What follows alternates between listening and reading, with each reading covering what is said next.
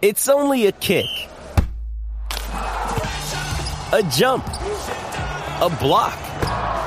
It's only a serve. It's only a tackle, a run.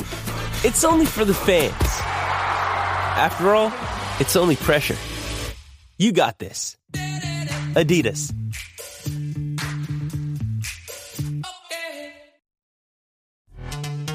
This episode is brought to you by Pepsi Wild Cherry. Pepsi Wild Cherry is bursting with delicious cherry flavor and a sweet, crisp taste that gives you more to go wild for.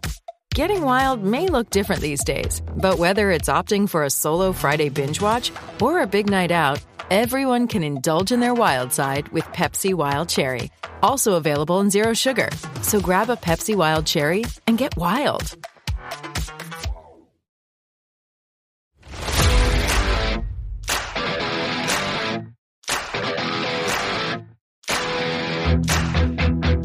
Hello and welcome to PFF Fantasy Football Podcast Waiver Wire Edition. I'm your host, Ian Harditson, joining me as he always does on this lovely Tuesday afternoon, Nate, the great Yonke, PFF's resident ranking expert, and, just all-around baller. Nate, week 6, man. We got some buys. Week 6. How's it going?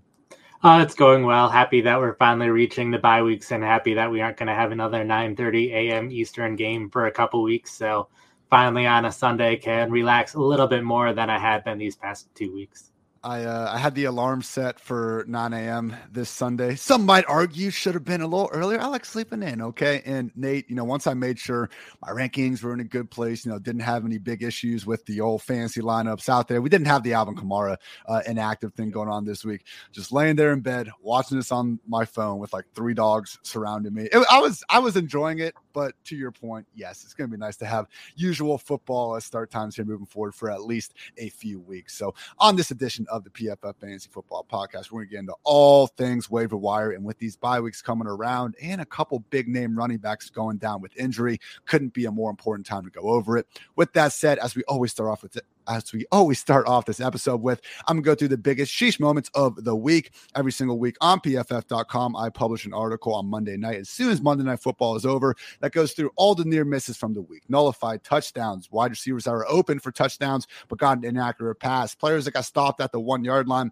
all that and much more. Basically, all the beyond the box score stuff that you see if you watch the games, but if you didn't have the chance to, I got you covered. So not going to go into each and everything. Again, free article on PFF.com for you guys to check that out. But the biggest sheeshes of week 5, first of all, there were 4 wide receivers who just had multiple terrible things happen to them, Nate. Some, self-inflicted and some more so their teammates' fault. First of all, Randall Cobb. Awesome day in London, 7 catches for 99 yards, but man, he had a potential for a 29-yard touchdown just before the half. Rodgers sailed it. And then later, actually from the 4-yard line, had another opportunity for a touchdown. Once again, Rodgers just couldn't quite put the ball where it needed to be. And then, hey, Randall Cobb actually gets a 10-yard gain. Would have been a lot cooler if it was 11 because he got stopped at the 1-yard line just short of the goal line. Also, Broncos wide receiver Jerry Jeudy almost had a 15-yard touchdown at the beginning. Rare, great throw from Russell Wilson. Unfortunately, only have one hand on it and didn't even get the pass interference penalty. Later, wide open for a 27-yard touchdown on a slot fade right after Andrew Breck had dropped a touchdown.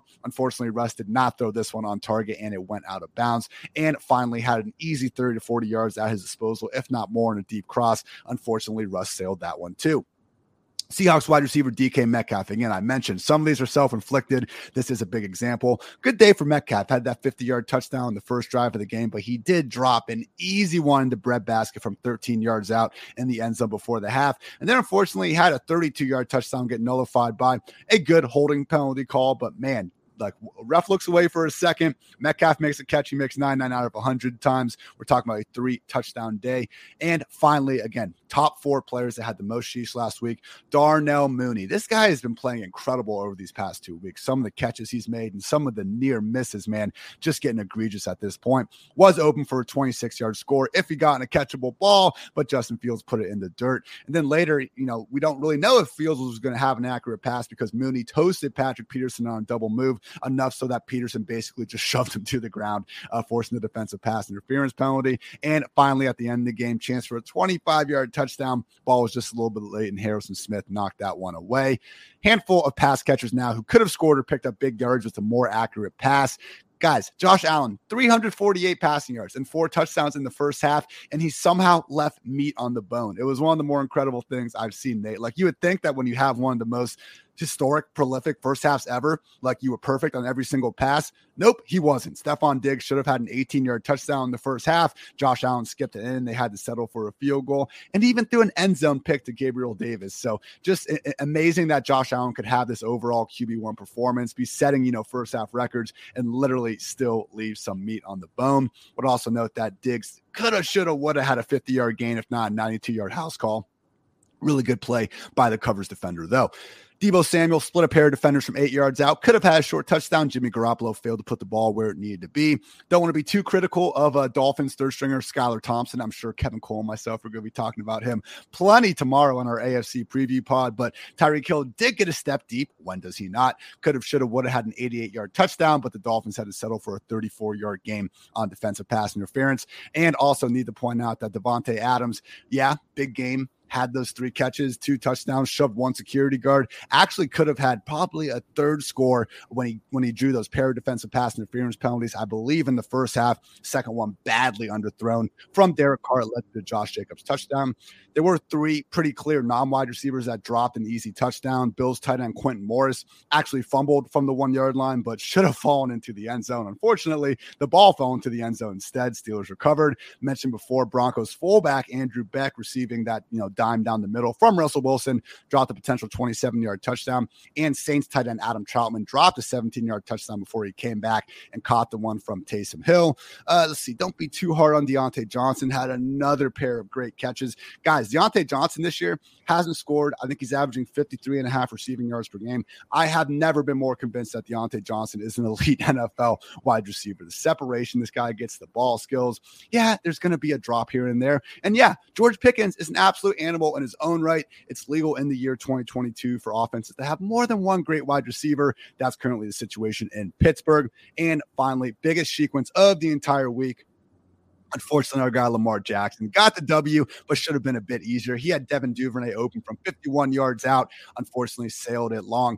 Wasn't super egregious, like would have needed a great throw, but a sheesh is a sheesh. And then finally, Tylan Wallace really wide open from 41 yards out. This one was more of a blown coverage situation on 4th down. Need to hit the throw. Unfortunately, Lamar sailed that one. So again, Wallace one, definitely more of a layup, I think, than the Duvernay one. But either way, Lamar Jackson, 2 near misses there on what would have been deep touchdowns. So again, you can catch all those nullified touchdowns, missed big plays, and so much more in my weekly Week 5 fantasy football fallout column. I call them Shisha's editors go for SEO shit. So it is what it is there. And with that, Nate, we are officially on to Week 6. What a freaking transition we got going on here. As always, you have your Week 6 waiver wire article out on early Monday. And then on Tuesday, you come around with your, 5 to get on the waiver wire, 5 to sell high on, 5 to buy low, 5 to cut. So we're going to focus again just on the waiver wire today. And with that, let's get into your big 5 waiver wire editions of Week 6, starting with new Seahawks RB1,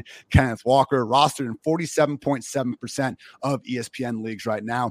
I get it. A lot of you guys out there, I've looked at my waiver wires in, my 22 freaking leagues. I got to be setting these lineups in every week. And I don't think Kenneth Walker is in a single one of mine, but God forbid, Nate, that if Kenneth Walker is in someone's league, all the fab, all of it. If you have $100 of fab, we're spending it all on Kenneth Walker, right? This is the guy we want here. Yeah, I think he's definitely going to be the main running back going forward on the early downs. I do think he's probably not going to see that many third downs the rest of the year. So his value will largely depend on if Seattle can continue to be somewhat good on offense, like they've been a lot better than expected so far. Even if they regress a little bit, Walker will be just fine. The only concern is if Seattle starts losing these games by a lot like we kind of expected going into the season, and their schedule does get more difficult, then we'll see a lot more of DJ Dallas and Travis Homer, which won't be the greatest thing, but the fact that Walker is as talented as he is, the Seahawks offense is playing as well as they have been so far this year, and he will probably see a very high majority of the carries for Seattle going forward. So I think Walker is definitely a very safe pick and definitely someone that you want to spend as much of your money on as you can, but there is at least a little bit of risk there. Speaking to Nate's point about the Seahawks offense, number 7 in scoring right now. What Geno Smith and company are doing out there has been absolutely fantastic. Now, on the other side of the coin, they are 31st in points against. So Travis Homer also on IR alongside Rashad Penny, who's obviously out for the season. So there is a chance that DJ Dallas is a little bit more involved than we're hoping for, on pure pass first situations, especially without Penny now in the picture to help with that at all. With that said, man, a high scoring offense that's moving with pace, that's far better than we thought. I mean, you can argue that, Kenneth Walker's role, essentially, it's like Damian Pierce in a more consistent offense. Like, that's kind of what I'm expecting here. Nate, will the Seahawks finish as a top 7 scoring offense by the end of the season? I doubt it. Probably not. We don't need them to be. If they're going to be a top 15, top 20 offense even, and just focus their run game all around Kenneth Walker, which at this point they don't really have a choice to, he is going to be a weekly upside RB2, truly with the potential to be an every week top 10 option sooner rather than later. Now, Nate, we have a personal favorite of mine because I spent all damn offseason hyping him up only for him to get hurt. But hey, better late than never. Cardinals wide receiver Rondale Moore. A lot of people got frustrated, and understandably so, with him missing the first 3 weeks of the season, only owned in 19.6% of ESPN leagues. And we talked about in week 4 on this very podcast about how we liked the usage, but we weren't completely sold because that came in a game where AJ Green was out. Rondale was mostly working on the outside. There was a chance that Rondale was going to split a lot of the snap stuff with Greg Dortch in the slot. Now, Nate, this is the last week before DeAndre Hopkins comes back, so there is a chance that we see things get a little funky moving forward, but at least for week 6, Rondale Moore is the Cardinals' undisputed slot wide receiver. And that's pretty fantasy friendly in a full PPR format. Yeah, he was playing the exact role that we were all hoping he would play throughout the summer. He was the slot guy, playing almost all of the snaps there, seeing plenty of targets while playing in the slot, and also even in 2 wide receiver sets, seeing a decent amount of time out wide, which that might stop happening once DeAndre Hopkins is back. So his role might decrease slightly, but still playing in the slot nearly all the time is huge for him. They also cut Max Williams, their backup tight end, who they were using 3 tight ends before. Now it's just 2. So fewer 2 tight end sets, meaning more 3 wide receiver sets, which means more is on the field more often. So it was definitely great to see. Good note on the Max Williams cut. If you're in one of these 16 team leagues and you've never had a good tight end, handcuffed tight ends, not something for, just it's not something that we can rely on with all that much clarity. With that said, Trey McBride, coming out of this class, easily the number 1 highest ranked tight end by pretty much any draft service you want to look at, including the fine folks at PFF. So God forbid something happens to Zach Ertz, who's already been banged up this season with that calf injury. All of a sudden, Nate and I will be talking about how Trey McBride is a must pick up at the tight end position. Don't be afraid to get ahead of that curve if you are on a desperate tight end needy roster. Waiver wire pickup number 3 of the week is going to be Colts wide receiver Alec Pierce at 8.6% ownership in ESPN leagues. Now, Nate, I believe we got 3 straight games of Pierce going over 65 receiving yards. The rookie's been out there doing good things. And yeah, these receivers have been banged up a little bit here and there. The passing game has been ineffective, but the big win for Alec Pierce so far, Paris Campbell's been a complete non-factor. I think right now he's probably the leader in Rich Rebar's yearly series about the wind sprint. I forget his official name for it, but basically what wide receiver is out there running the most routes, being just the most useless because we never throw the ball to him anyway. Paris Campbell's out of the picture. Now, Ashton Dulin, someone that actually stepped up and really worked as their number 1 receiver while Pittman and Pierce missed the game back in week 2 or 3, I believe. He's also injured. So that leaves us with a player in Alec Pierce and an offense without Jonathan Taylor and without anywhere else to go with the ball, Nate. So no, I don't look at Alex Pierce and see him in the same way as, Romeo Dubs and some Dobbs. We have this conversation every single week on this podcast, but I wouldn't put him in that same conversation. Like, I don't think there's much of a chance for Alec Pierce to be this top 24 guy unless something happens to Michael Pittman. With that said, the rookie's playing well. He's got this high A-dot downfield role. You could do worse than a boom or bust potential player like Alec Pierce that has a higher ceiling than we probably gave him credit for. Oh, yeah. I think basically anytime you have a rookie that's in the 1st or 2nd round and producing already in October, I at least want to take a chance on him. He's not someone that I'm probably comfortable putting in my starting lineups quite yet, unless I'm desperate with bye weeks. But he's been producing, so there's definitely a chance that he could continue to do so over the rest of the season. So he's someone that I think has more upside than a lot of other wide receivers that we would typically be considering this time of year off the waiver wire. maybe at some point Matt Ryan gets his shit together. I mean, this is just incredible, Nate. Again, reminder, everyone, Reggie Wayne was throwing up because of how much that Matt Ryan reminded him of Peyton Manning on the season. 18 combined interceptions and fumbles for Matt Ryan. In second place is Carson Wentz with 12. It's unbelievable, man. Last year, the entire last season, Carson Wentz started 17 games for the Colts. He had 7 interceptions and 8 fumbles. Through 5 weeks, Matt Ryan, 7 interceptions and 11 fumbles. I can't believe he has 11 fumbles this year and people just go about living their everyday lives like there's nothing wrong. Please, Matt Ryan, for Alec Pierce's sake, for Michael Pittman's sake, for everyone that lives in Indianapolis' sake, get your shit together, bro. All right, number 4, waiver wire pickup. Speaking of former Colts quarterback, it's going to be Washington Commanders quarterback Carson Wentz at 47.7%. So, yeah, with Carson Wentz, we've seen the lows. We have all seen the lows over the years. But, Nate, there have been some highs, and even if some of those highs come in garbage time or comeback mode or because there's a lot of volume, style points don't really matter in fantasy football. In fact, they don't matter in fantasy football. And Carson Wentz, especially ahead of this Thursday night matchup against the Bears, gives us a chance to have a bunch of inefficient volume, but so much volume, most dropbacks in the league to this point in the season, that at some point, man, he's someone that, especially in bye weeks, it's really hard to rank more than 10 or 12 quarterbacks ahead of him. Yeah, we've talked about him before, but I've found that it really depends on the pass rush that he's facing. If he's facing a good pass rush, the offense is basically falling apart. But if he's been facing a below average pass rush, that's when he's been performing pretty good. So I think knowing that he's a quarterback that you can have with one other guy and choose whoever has the best matchup that week, and he's a fine quarterback to be in kind of that 2 quarterback committee on your roster. So like especially this week against Chicago, that'll be a fine game for him. And I think he'll be able to continue to just put up numbers going forward, depending on the matchup. So definitely someone that I would want on my roster if I don't have one of these elite 4 or 5 guys.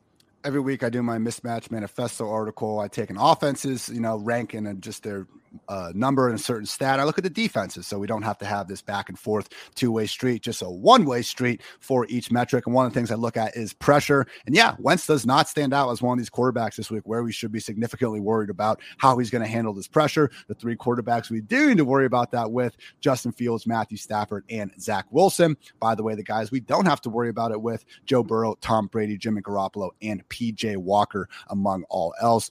Nate, just real quick, I'll save it for the quarterback section. Never mind. All right, number 5 waiver wire pickup of the week is going to be Bengals tight end Hayden Hurst, just 24.2% owned right now in ESPN leagues. So, Nate, we've been talking about Hurst and just how he came out of the season great, and then unfortunately he's been pretty banged up. Even last week, I mean, he got downgraded to a DMP. On Friday, I was forced to basically recommend, guys, you need to have another option here at tight end because we saw them limit his snaps really in weeks 3 and 4. That didn't end up happening, though. Honestly, his week 5 snaps, as you show in your lovely graphs over there on your waiver wire weekly article, they were right back up there to normal. And if we can have Hayden Hurst running a route, and over 70% of Joe Burrow's dropbacks during any given week, there's gonna be a lot of good things happening here. Yeah, if you ignore the top 3 or 4 tight ends in the league, we have a lot of tight ends that are seeing a lot of playing time, but in bad offenses, and a number of good tight ends and good offenses, but they have to split playing time with someone. So there's a lot of bad tight end situations out there. Hurst is one of the few tight ends that are seeing the vast majority of snaps in a good offense that wasn't picked in the top couple rounds of your draft. So I think he's been playing fairly well so far, and especially if the Bengals offense can start playing more like how we thought they would play, how they were playing late last season, then that'll lead to a lot more touchdown opportunities. So he's someone who can get the targets, the yards, and the touchdowns. Stealing one of Nate's stats from his article, so I sound smarter. One of just 4 tight ends this season with at least 20 catches, 150 yards, and 2 touchdowns, only joining Mark Andrews, Travis Kelce, and Zach Ertz. Not a bad group to be involved with, Nate. So again, big 5 waiver wire pickups of the week. Number 1, Kenneth Walker, all the fab. How much? What percentage? All of it. That's the percentage. Number 2, Cardinals wide receiver Rondale Moore, rostered 19.6% of ESPN leagues. Nate, we are going to have Hopkins back. Hollywood Brown continues to impress. He isn't going anywhere. Rondale Moore, is he more in that 15, 20%, you would say? I know with Dobbs last week, we were saying more 30, 40%. To me, Rondale seems more like a 15, 20% guy. Oh, yeah, I'd be fine with 20 for him just because I don't think any of the other Arizona wide receivers are going to be playing much in the slot. So, yeah, his target share might decrease a little bit, but I don't think his playing time is in jeopardy anymore.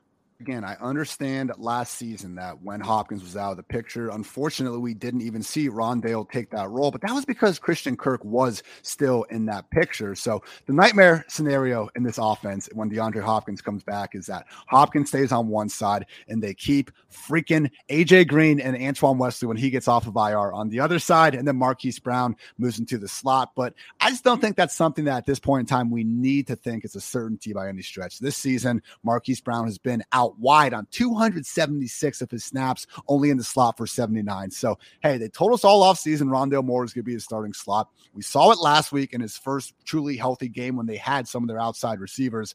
I'm very hopeful, Nate, that he is going to be a starting slot receiver. With that said, he's probably still going to be a number 3 pass game option in Arizona.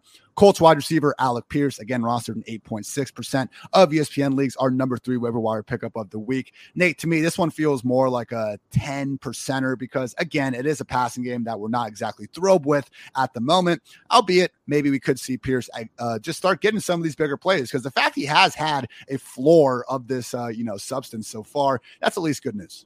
Yeah, and I also don't think too many people are talking about him this week. His game was earlier in the week, so people kind of forgot about him already. So I think you'd be able to get him cheap without having to put much money out there for him. As always with quarterbacks, you're probably just looking to stream someone for the bye week. So with Carson Wentz, no reason to go too wild. We are all fully, understanding there's going to be some lows with the highs there. And then in terms of Bengals tight end Hayden Hurst, it just depends on your roster. How tight end needy are you? Because I do think that Hurst here probably is going to be a low end tight end 1 the rest of the way in Cincinnati. If something happens to either Chase or T Higgins, who's already banged up, or even Tyler Boyd, like you take away one of these guys. And yeah, I saw Mike Thomas do a thing or two in that game, but more than anything, I think the remaining members of the offense are going to be the ones to really step up. So Hayden Hurst, if you really need a tight end, I wouldn't be afraid to start pushing that 20% fab mark. So again, Kenneth Walker, Rondale Moore, Alec Pierce, Carson Wentz, and Hayden Hurst are top waiver wire additions of the week. And we will go ahead and give a shout out to our lovely sponsors over at Sleeper with our waiver wire pickup of the week being Kenneth Walker. Again, if he's not, it shouldn't be hard. If he's not available in your league, I'm sorry. And if you already have him on your roster, like fantastic. You have an upside RB2 the rest of the way. Anything you need to do to get Kenneth Walker on the squad, try to do it on that waiver wire. Let's go through some quarterback just more specific quarterbacks, Nate. It's always a great day to be great here. Carson Wentz, we already talked about him a bit. Behind Carson, though, you have Geno Smith, Jameis Winston, and Kenny Pickett. Geno, the highest amount owned guy in ESPN leagues right now at just 32.2%. And again, I don't know how many games Geno needs to keep doing this until we just accept him as the elite quarterback he's been. Pick a stat. Any stat. PFF passing grade. He's first among 35 quarterbacks with 50-plus dropbacks. Let's say you hate PFF, even though you're listening to a PFF fantasy pod. He's also first in QB rating. He's 4th in yards per attempt. He's first in adjusted completion rate, first in big-time throw rate. The only somewhat negative thing he's done is he's 19th in turnover-worthy play rate, so he's been a little bit, reckless at times, and you do see him in the pocket, maybe take some sacks that he shouldn't. But at the end of the day, Nate, he has 10 touchdowns. The entire Broncos organization has 6 at this point in the season. We talked about this being the 7th ranked offense. And Geno Smith, man, they have that combination where the thing that makes me believe that Geno and to an extent Jared Goff is on a bye week, and we're not talking about him. I know Goff just had the bad week. Had a lot of weapons out.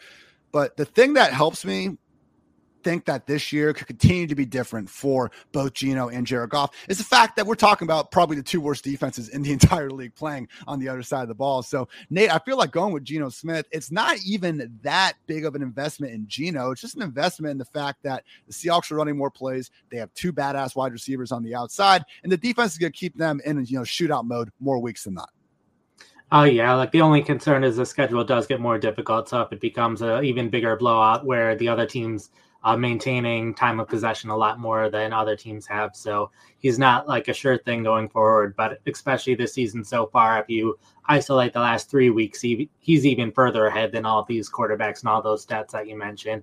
He's just been playing that good these past 3 games. So yeah, it's a small sample size. There's very well a chance that he'll regress at some point, but I'm willing to pick him up and have him on my roster in case he's able to play close to as well as he's been playing, because even if he's close to as well, that's a fantasy starting quarterback. Jameis Winston only owned in 20.5% of ESPN leagues right now.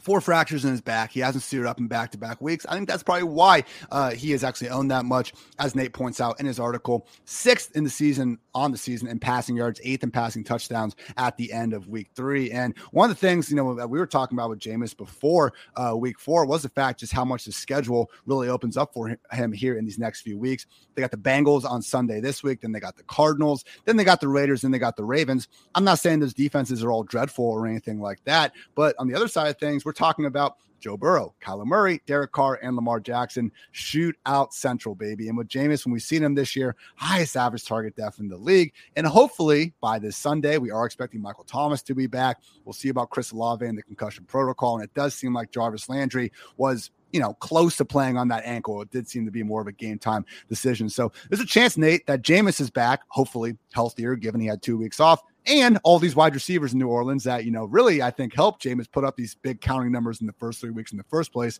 Hopefully they're back as well. Yeah, I definitely, the 2 quarterbacks we already mentioned, if you need a quarterback in the short term and even in the long term, I'm probably going with one of those 2. But Winston is available in more leagues. I probably wouldn't trust him this week, but he's someone that, like Ian said, played well. The 3 weeks that he has played has plenty of talent around him. And it just, everyone needs to get healthy. So that might take a little bit of time for everyone to get there. But hopefully by the middle of the season, they're at that point, and this offense can be one of the more exciting ones in the league again. Final note you have is for Kenny Pickett, owned in just 9.9% of ESPN leagues right now. I was not overly impressed with Pickett and, coming in at halftime 2 weeks ago. I thought in that Bills game, though, man, yeah, they only scored 3 points. I get it. But we've seen almost every offense that goes up against the Bills, completely piss down their pants, piss down their leg, with that, bad metaphor in the first place. But with Pickett, I thought he went out there. He gave his wide receivers plenty of chances. And as you know, he did have 4 of his passes dropped. Several others. I mean, Deontay Johnson, again, I mentioned it in the Shishas. This dude is popping up every single week with one near miss after another. We know Deontay's a beast. We know Pickens is a beast, despite, public sentiment. Chase Claypool also tends to be pretty damn good at football. We do have Pat Freiermuth the concussion protocol, but at a minimum, Nate, we have Kenny Pickett on a team with a defense worse than we thought it was going to be. They can't run the ball. They're barely even trying these days. It seems like Kenny Pickett might have a chance for, even if he's not going to be that efficient passing on his own, he's got wide receivers to bail him out, and he might just have enough volume to kind of make up for it. Yeah, in these articles, I always try to include at least one player that's available in over 90% of the leagues, and Pickett was by far the best option at quarterback that's widely available. He had over 300 passing yards, and that's his first start as a rookie quarterback. So if you can do that in your very first game, I'd want to at least stick around and see what you can do over the rest of the season. And he has all of that talent around him, like you were saying. So I think the opportunity is there for him to succeed. Even if he's not the most successful quarterback in real life, I think he can still put up the stats this season. Are we out on Russell Wilson and Matthew Stafford? Would you trust the guys we just talked about over them the rest of the way, or maybe just relax a little bit? I think the first 2 guys that we talked about, I would probably trust over Wilson and Stafford going forward. Okay. What about Wilson, Stafford versus Justin Fields, who quietly, Nate, did put together a QB 10 finish last week, even though he had a 52-yard touchdown run nullified by penalty? It's debatable where those guys are rest of season, since Fields, it's just the offense still hasn't been playing all that well. Fields had the one good game, but I'd like to see him be a little more consistent because he's burned us a little bit so far this season. First 3 weeks of the year, Fields so damn bad that if you just still look at the first 5 weeks, the whole season, you're going to see he's our lowest graded quarterback in terms of PFF passing grade, and you're going to find a bunch of other terrible stats to back up that sentiment. I will say, Nate, don't call it a comeback just yet, but things are looking better for Fields. Weeks 1 through 3, 6.6 yards per attempt. The last 2 weeks, 8.9. Adjusted completion rate has gone from 58.1% to 74.4%. QB rating from 50 to 97.2. So again, not hard to get better based on what we saw in the first 3 weeks of the year, but he has been. And in these, 5 games so far, 11, 8, 7, and most recently 8 rush attempts. So, hey, it did take Fields quite a while to catch his stride, in 2021. If you are a team that took Stafford, took Derek Carr, and you just, unfortunately, we're in a situation where you didn't have a locked-in top 10 quarterback that you can trust the rest of the way. I'm not saying to go with Fields over guys like Wentz or Geno, even Jameis, but I do think, again, for quarterback-needy rosters, as someone already gave up on Fields, don't be afraid just to take a flyer on the guy, because again, last year we did see a long stretch of him not doing much of anything before he did rip off 4 top 12 finishes to end his season. So again, quarterback roundup, number 1 at waiver wire ad of the week is going to be Carson Wentz. Number 2, Geno Smith. And then it's going to be a mixture of Jameis Winston, Kenny Pickett, and Justin Fields. Feel free to make your own call there. Running back, talked about the man. Kenneth Walker, owned in 47.7% of ESPN leagues. Hopefully you're in one of the 52.3% leagues that don't have him. Go get him with everything you got. After him, Nate, we do have Raheem Mostert. Probably not available. He is already owned in 68.3% of leagues, but it was good to just bring him up anyway, because we have seen this backfield go from, oh, it's Chase Edmonds, to, oh, it's, leaning towards Raheem Mostert, to, holy shit, Raheem Mostert kind of took this backfield completely over. Oh, yeah. Like, I tried to have a 70% threshold in these articles, so I know Mostert probably isn't available in the people that are listening to us leagues, but he's just been playing very well in the run game. All of his stats have been excellent. He tied his career high in offensive snaps this week, which tied what he did last week, which was his career high. So they're using him a lot more than the 49ers ever did in both the run game and the pass game. So I almost like him better than Walker rest of season, but chances are Walker is available in a lot more leagues right now. Also want to note that, Benjamin only owns in 6.8% of leagues. So right now, Coach Cliff Kingsbury believes James Conner is okay, but he did say, we're checking everything out. It's something in the rib area, and they're just being very cautious with him right now. Doesn't sound like there's an IR trip on the table. We'll see. But Cliff Kingsbury, I'm sure he's just going to tell us tomorrow or today that he's a game time decision, and we'll find out there on Sunday. So tough to tell anything that's going on in Arizona, injury wise. But not only is James Conner banged up, Darrell Williams also had to leave last game with a knee injury. So this is one of those things, Nate, where we'll probably know more once the actual injury reports come out on Wednesday, seeing how severely James Conner is injured and seeing how severely Darrell Williams is injured. But if we take both of them out of it now, Benjamin will be someone pretty difficult to keep out of the top 15 running backs ahead of week 6. The problem is he needs both of these guys to be out, because if only Conner's out, then we would be anticipating more of just a split backfield between and Darrell, which would make neither of them a recommended start. Oh, yeah, and there's plenty of gray area in there, too. We could see James Conner out and Darrell Williams not at 100%. So, Benjamin, we would have expected a 50-50 split, but Benjamin could be closer to 60 or 70 with Williams taking less if he's not 100%. So there's just a lot of possibilities. I'm not too high on Benjamin in the long term, because I think he's half-time backup. So he's just completely a gamble. If you specifically need someone this week, if you don't need a running back this week, then I would pass on him. Next 5 guys, I think, are similar sentiment to your last point there, where, again, if you don't need a running back this week, I'm just not so sure there's that best case scenario upside to warrant going out of your way for these guys. So Brian Robinson coming back into Washington, amazing story. I do think he'll get more of the early down work over Antonio Gibson. Guess who's led the Washington backfield in snaps over the past 2 weeks? One J.D. McKissick. So unfortunately, Robinson, he's one injury away from being, that low-end RB2 that we were treating Antonio Gibson as, and he's 2 injuries away, if not more. Who the hell knows in Washington these days, from having, the sort of top 12, top 15 role where he would need to be in your starting lineups. Also, Mike Boone owned in 26.9% of leagues. We did see Melvin Gordon really have that, borderline bell cow role. Maybe the snaps weren't totally there, but did get the overall majority of the touches last Thursday night. And that was without Latavius Murray even in the picture just yet. In Atlanta, yes, Tyler Algier had the lead role. Also, yes, it wasn't worth all that much. That's why we were prioritizing bigger name handcuffs last week. And now with Damian Williams potentially back in the picture coming off the IR, this again just looks like a muddled 3 to 4 running back situation that's not going to get any clearer while Cordero Patterson remains out.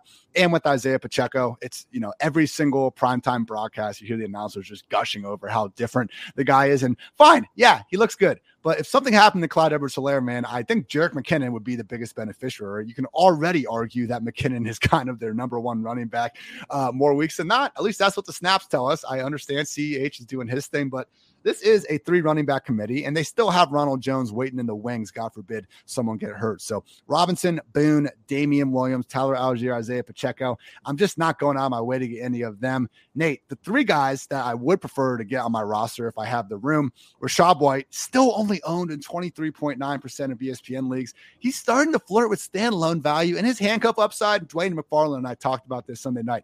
Rachaad White might be the most valuable handcuff in all fantasy football at this point, just based based on what we see in Tampa, based on having Tom Brady under center and just checking the ball down and the scoring upside of that offense, like you look at it, Tony Pollard with Cooper Rush under center, Alexander Mattison, this Vikings offense, Kareem Hunt with Jacoby Brissett under center. I really think that if we had similar roles, which it looks that way for Rachaad White versus all those guys, we would be ranking Rachaad White higher on a weekly basis. Also, Alexander Mattison still only owned in 43% of ESPN leagues, and Jaylen Warren at 3.9%. Someone that, again, if something happens to Najee Harris, we're not talking about your everyday handcuff. We're talking about a potential every down handcuff, someone that would be a must start in fantasy leagues of all shapes and sizes. So just to quickly recap, Kenneth Walker, Raheem Mostert, those are the big two ads of the week, guys that can help you this week and can help you down the road, especially Kenneth Walker. Benjamin, keep an eye on that Cardinals injury report, but if we are going to see James Conner and Darrell Williams out, suddenly becomes a rock solid RB2 for this week. Just realize, his long-term value isn't as high as Mostert or Walker. And then I would prefer targeting high upside handcuffs like Rachaad White, Alexander Mattison, and Jaylen Warren ahead of more flex guys that, again, aren't giving you just everything you want this week and beyond, like Brian Robinson, Mike Boone, Damian Williams, Tyler Algier, Isaiah Pacheco. Nate, did I say anything really dumb in that you want to correct, or does that sound about right? The one thing that I want to add is with White, Madison, and Warren, all three of those guys are players who their playing time has been slowly increasing each week. Madison is close to 45% of offensive snaps now, playing a lot of the receiving role in Minnesota. And that's something that could be even closer to 50-50 going forward, potentially, even though Dalvin Cook has also been playing really well. And with Warren, he's available more than basically any of these other running backs. He played a lot. A lot of it was the fourth quarter this past week, but he's been playing a lot better than Najee Harris so far this season. And they've already said they want to get Warren more involved going forward. So we could see Warren having standalone value this season, even if Najee Harris doesn't get hurt. Appreciate the YouTube gang joining us live. Nate Robert wants to know, Mostert or Kenneth Walker PPR rest of the season? I got Walker, man. I think Walker has a legit chance to take over the entire backfield. With Mostert, I think we saw Gaskin come in and kind of start to take what Evans is going to have. I'm not as convinced that Mostert is going to have the same sort of every week touch ceiling in an offense that probably wants to throw the ball more anyway. Are we on the same page? I think I have Mostert a little ahead just because I don't see Walker taking the third down snaps or the 2-minute drill snaps anytime this season. And just concerned about the schedule and if they'll be able to continue to run the ball quite as much as Miami will be able to. So those are the two running backs, though, again, out of everyone we just talked about, that can help you a lot this week and beyond. So I'm leaning Walker, Nate's leaning Mostert. We can respect each other's opinions. We'll save, our fight, our argument for, after the stream's over. But either way, it's a good problem to have. Don't be afraid to go get either of those running backs. I wouldn't completely unload the fab on Mostert to the same extent, but hey, 50% or something for someone that, again, is truly taking over that Dolphins backfield, not completely egregious. Last week, for those that didn't see, Mostert 68% of those snaps, 18 carries, 3 targets. And second place was Myles Gaskin with 21% snaps, 4 carries, and 5 targets. All right, wide receiver roundup. We talked before about Rondale Moore and Alec Pierce. That was because the, real potential top 2 wide receivers available on the waiver wire are more than likely gone. But maybe if they aren't, Nate, Romeo Doubs, 65.5% owned in ESPN leagues, Jacoby Myers at 64.6%. How, let's say there's a lucky someone out there that happens to be, in the 35% of leagues where both these guys are available. Who would you take the rest of the season, Jacoby Myers or Romeo Doubs? I have Romeo Doubs just because of the upside potential. It seems like he doesn't quite have as much chemistry with Aaron Rodgers as you would like to see yet, and I think that's something that can improve as the season goes on. He didn't have the greatest game this week, but I think he still has that top role where Jacoby Myers, we know he's going to be in the slot. He's been playing very well so far this season, but New England just has so many moving pieces at wide receiver, at tight end, that they like to spread the ball around a lot. So I could see Myers continuing to have some really good weeks going forward, but also some weeks where everyone's getting 3 catches on the team and Myers isn't standing out as much.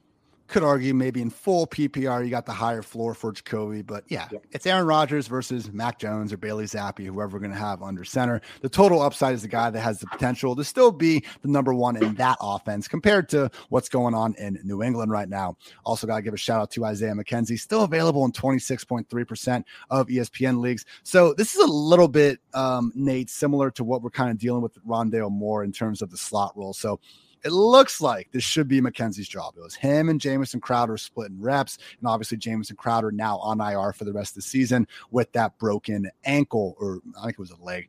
Either way, Jamison Crowder out of the picture. We did see Khalil Shakur come in last week and really ball out, man. Looked good after the catch. He had a nice contested catch down the seam. Josh Allen seemed to trust him out there. And no, they didn't really have many other options to put out there with I think a banged up still, even though I think he was out there, Jake Kumaro and Isaiah McKenzie missing the game with a concussion. But what is your confidence on McKenzie coming in and having like a route rate of 80% plus, or do you think it's going to be more of a McKenzie split with Shakur in the slot?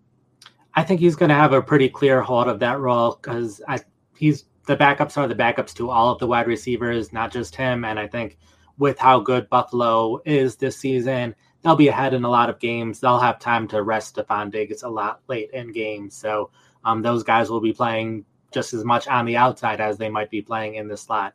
And what we saw before or after Crowder got injured, before McKenzie suffered his concussion, McKenzie was consistently out there. So it's a smaller sample size, but he was 100% of the guy over that short period of time.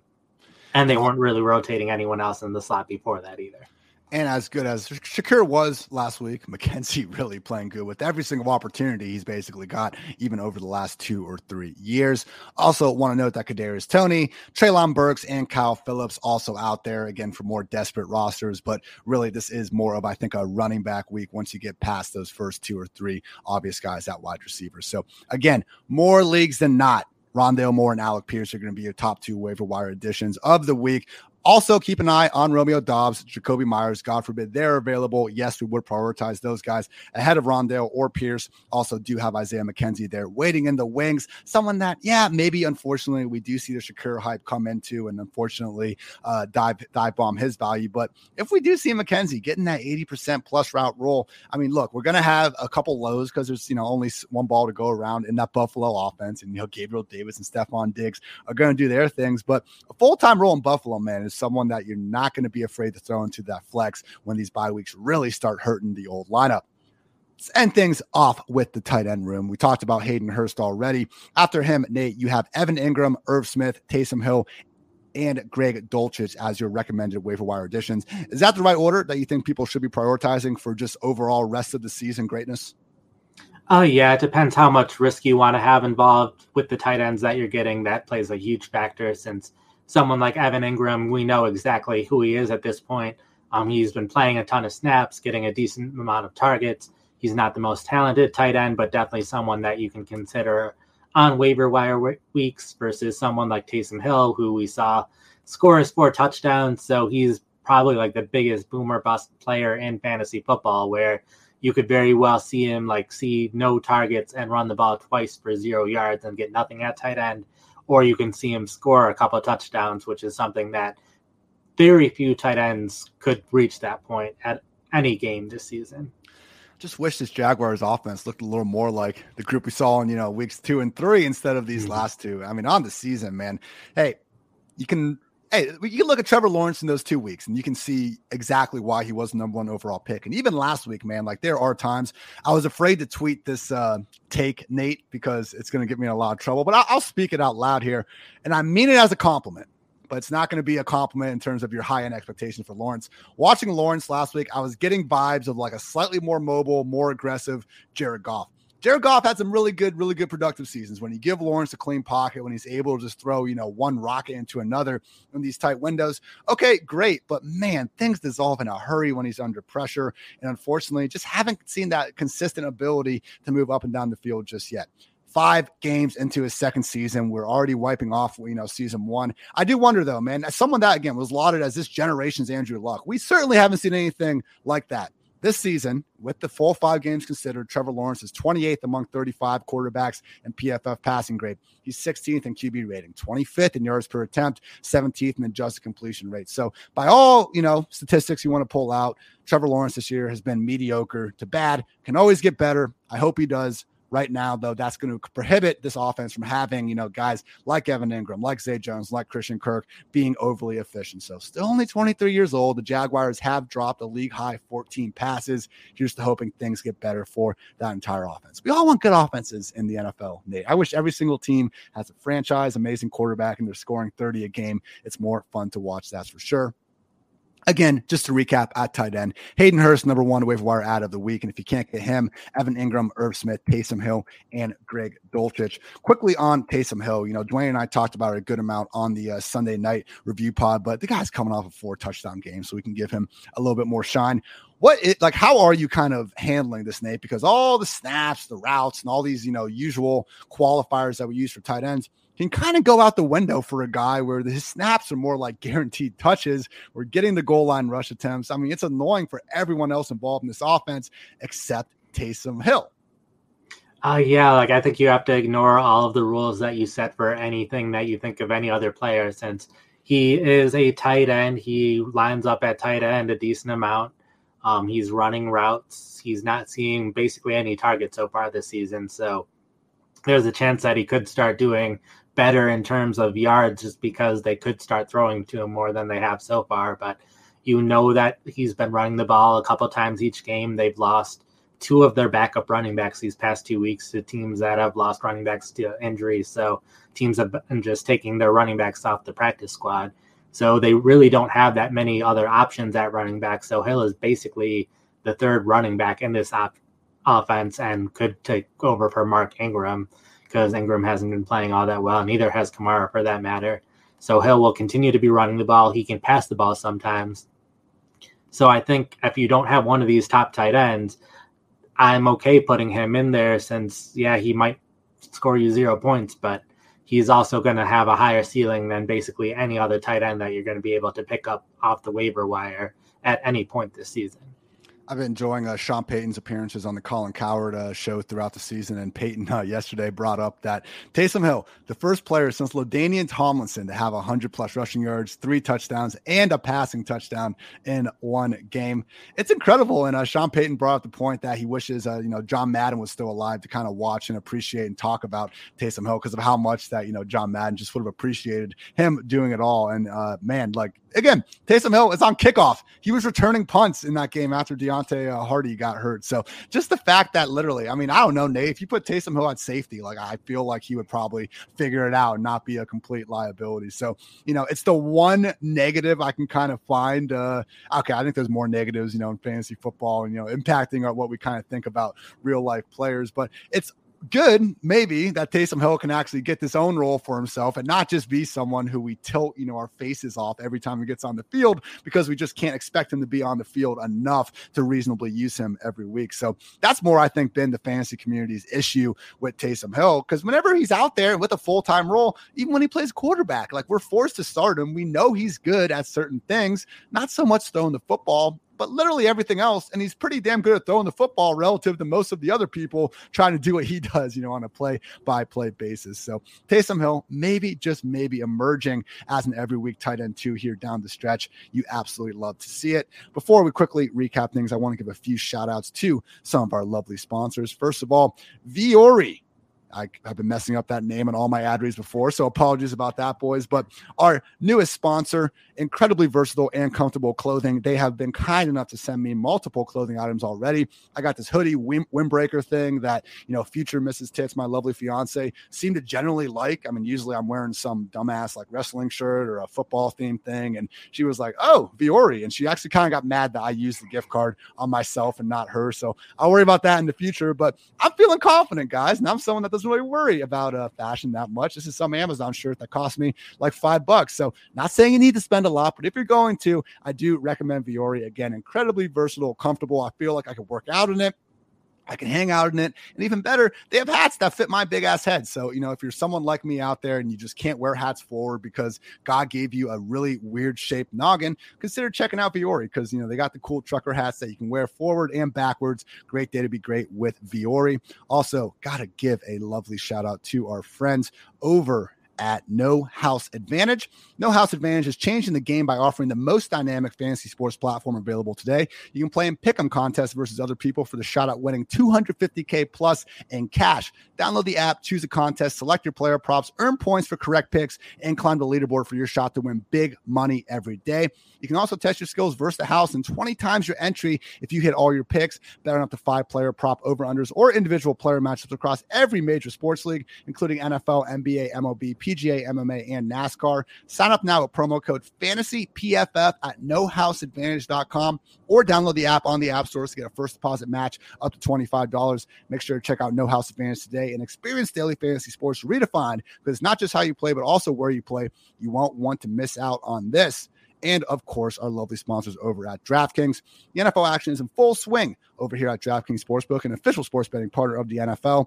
We're talking touchdowns, big plays, and even bigger wins. New customers can bet just $5 on any NFL team to win and get $200 in free bets if they do.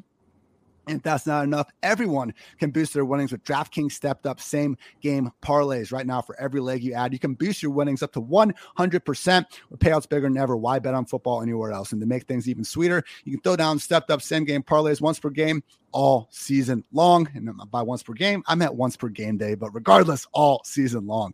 Download DraftKings Sportsbook app now and use promo code PFF to get $200 in free bets if your team wins when you place a $5 bet in any football game. That's code PFF only at DraftKings Sportsbook, an official sports betting partner of the NFL. Note that minimum age and eligibility restrictions apply, and you can see the show notes for details. All right, everyone, quickly wrapping up everything we just talked about here. Big 5 waiver wire additions of week 6. Seahawks running back Kenneth Walker. Use all the fab. Cardinals wide receiver Rondale Moore. Colts wide receiver Alec Pierce. Looking more like 15-20% guys. Rondale, we are feeling confident that this slot role is fully his in Arizona, and he's healthy now. 2 things that we thought were going to be the case in week 1, but hey, we'll take him in week 6. Better late than never. Commanders quarterback Carson Wentz is the top overall waiver wire addition of the week at quarterback. If you can't get him, Geno Smith, Jameis Winston, Kenny Pickett, Justin Fields going to be your next best bets, and Hayden Hurst is the tight end to go ahead and get. Beyond him, Evan Ingram, Irv Smith, and Taysom Hill are your best bets. And final notes, don't sleep on Isaiah McKenzie, Bills wide receiver. If Romeo Doubs and Jacoby Myers are available in your leagues, especially Myers in full PPR, go get them. And don't mess around with guys like Mike Boone, Tyler Algier, Isaiah Pacheco. Mess around with legit 3-down handcuffs with, wait for it, league-winning upside like Rachaad White, Alexander Madison, and Jaylen Warren. Sound about right, Nate? Oh, yeah. I'll add that Damian Williams does have a chance to be that every down guy in Atlanta over all those young running backs if he's fully healthy, though. Keep an eye on that situation. As always, he is eligible to come off IR this week with that rib injury. And as Nate pointed out in week 1, I tried to ignore it because it was, against my guy, but Damian Williams was slightly working ahead of Cordero Patterson in those, 10 or so snaps that he was able to play. Maybe just a 10 snap sample, maybe a sign of things to come. Either way, he is free out there. So good notes there, Nate. Great stuff as always, my friend. Let people know what you have at pff.com. If you can remember it, man, you guys should honestly see our Slack chat, like Nate being the time saver and, the smart guy he is. He set up a, recurring message to our consumer chat where, we have to put in our articles every week. But my God, Nate, it's like 11 or 12 articles per week, man. Let people know what they are. Oh, yeah. So we got the recap to all of Sunday's games that's going on during Sunday, the top 10 recap to Sunday going up on Monday.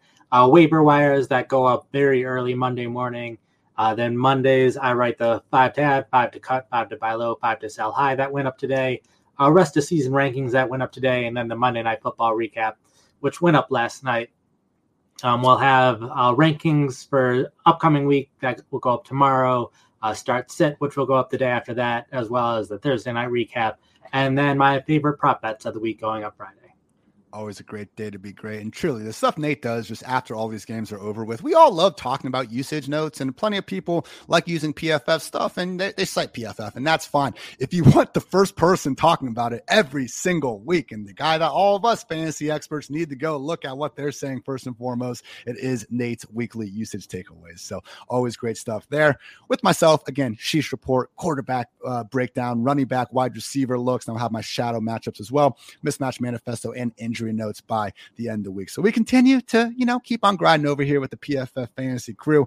Hope you guys have had a first 5 weeks of the year. We're pretty much a third of the way through this fantasy season. Let's win these buys, get those championship bids, and take home some trophies. Why the hell not? So for Nate, I'm Ian. Thanks as always for tuning in to PFF Fantasy Football Podcast. Until next time, take care, everybody.